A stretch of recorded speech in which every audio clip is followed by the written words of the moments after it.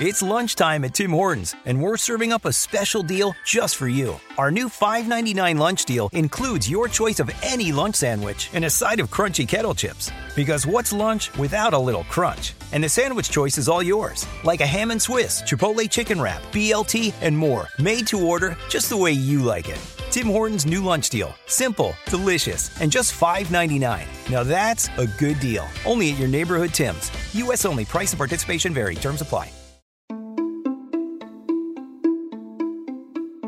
Welcome to Aaron Mahnke's Cabinet of Curiosities, a production of iHeartRadio and Grim and Mild. Our world is full of the unexplainable. And if history is an open book, all of these amazing tales are right there on display, just waiting for us to explore. Welcome to the Cabinet of Curiosities.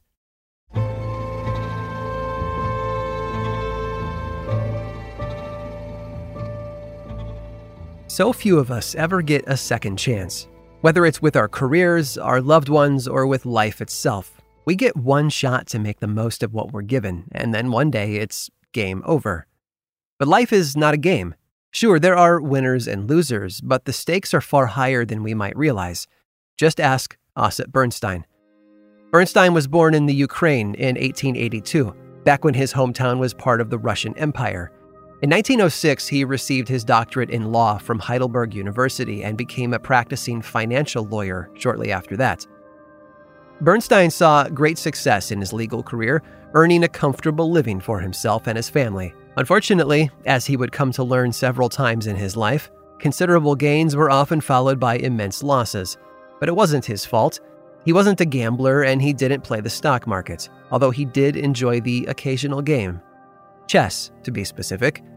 He picked it up in law school and found that he had a talent for it. 1 year after he started playing, he was entering competitions all over Europe. In June of 1902, his win at the General Chess Federation of Berlin earned him a master title, kicking off a spree of tournaments with varying results.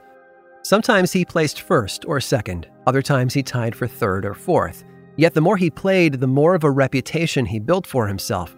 And he was also outspoken against certain players, such as Jose Capablanca, who beat him several times over the years. But there was something fascinating about this up-and-coming wonder kid. Chess champions and enthusiasts alike spoke highly of him, and his name often appeared on high-profile lists, although not always in a good way. The Bolshevik Revolution of 1917 brought a lot of turmoil to Russia, with Lenin's Red Army overthrowing the government and setting up its own. Capitalists and their enablers were rounded up for contributing to the plight of the workers, and among them was Ossip Bernstein. Ossip wasn't a banker, but as a financial lawyer, he certainly helped them get richer, oftentimes on the backs of the most vulnerable. He was practicing in Odessa, Ukraine, when he was arrested by the Bolshevik secret police in 1918. There was no trial or due process. Many people who were apprehended were automatically sentenced to death by firing squad, and Ossip was no exception. On the day of his execution, he was lined up with the other prisoners, waiting for the bullet that would end his life. Instead, he heard a superior officer ask one of his men for the list of offenders before him. As the officer skimmed the list of names, the man recognized Bernstein and asked him if he was the chess champion he had read about. Bernstein said yes, he was. Not convinced, the officer demanded proof, but no identification would tell him what he wanted to know. He needed to see the man in action, so he gave him an ultimatum. If he won the game, he would be free to go, and if he lost or drew the match, he would be shot with the others. Quietly, Bernstein agreed. The two men sat across from each other as the game was set up. Pawns, knights, and rooks flew across the board. The commanding officer may have been a chess aficionado, but he wasn't much of a player, and Bernstein was able to best him in a handful of moves. And the officer, true to his word, released him right then and there, satisfied with having played against a real chess master. Bernstein and his family immediately fled Ukraine to Paris to start their lives over, far from the dangers at home. Ossip Bernstein went back to playing chess, becoming a legend of the game by the end of his life in 1962. However, nothing would ever measure up against the match he played on that day that he was scheduled to be executed. He had played the game of his life, quite literally, and survived. the perfect embodiment of that famous word, checkmate.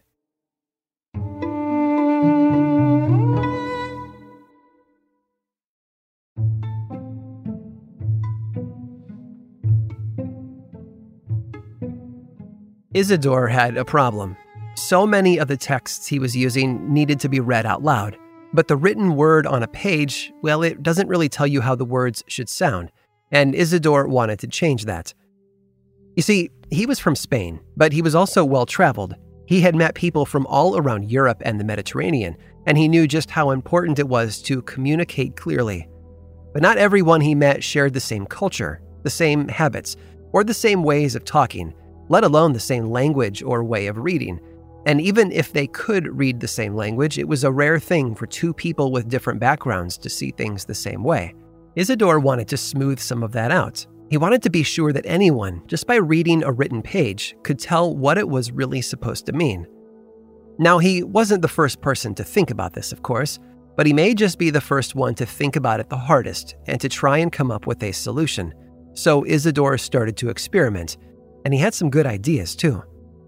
He started to come up with a new series of complex symbols to appear around a writer's letter that could guide someone who was reading the words, and he thought about the marks already on the page around the letters.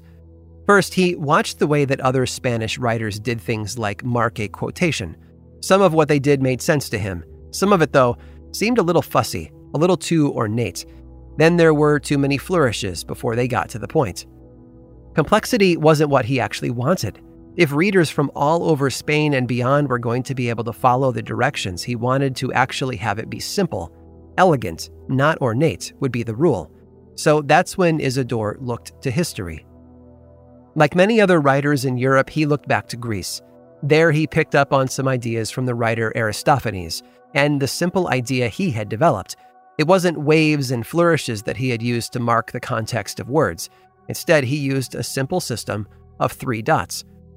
They marched along with the letters and marked their meaning by where they were placed. One at the top of the line, one in the middle, and one at the bottom. It was just the thing. Armed with that old method, Isidore set out to give it a new spin. Now, in ancient Greek texts, the idea had been that these dots would guide someone reading the texts out loud. Isidore was more interested in guiding someone who was reading the text quietly, to themselves. But the point remained. If everyone could agree on the meaning of a few simple marks, it could help readers follow the tone and rhythm of the written word. So Isidore worked to spread his revival of the Greek dots. He included a description of his system in a book he called the Etymologies. Fortunately, for the spread of his ideas at least, it proved popular, and it quickly spread out from Spain. And even long after Isidore was gone, people were still reading and studying his work, including what he had to say about language and what he had to say about writing it. His book became the standard text for teaching new writers in country after country, generation after generation. And those little dots, they stuck around. In fact, they even became a standard way of marking writing from one language to another. They endured for so long, in fact, that we're still using them today in English, even if they've changed slightly. They've moved around the page a little bit, but they're more or less doing what Isidore thought they should, showing the breaks between parts of sentences to let readers know where the writer intended one idea to stop and another to begin. Because those 3 dots, since Isidore of Seville invented them in the 7th century, they became 3 of the marks we know today as punctuation: the colon, the period, and the comma. I hope you've enjoyed today's guided tour of the Cabinet of Curiosities. Subscribe for free on Apple Podcasts or learn more about the show by visiting curiositiespodcast.com. This show was created by me, Aaron Mahnke, in partnership with How Stuff Works. I make another award-winning show called Lore, which is a podcast, book series, and television show, and you can learn all about it over at theworldoflore.com. And until next time, stay curious.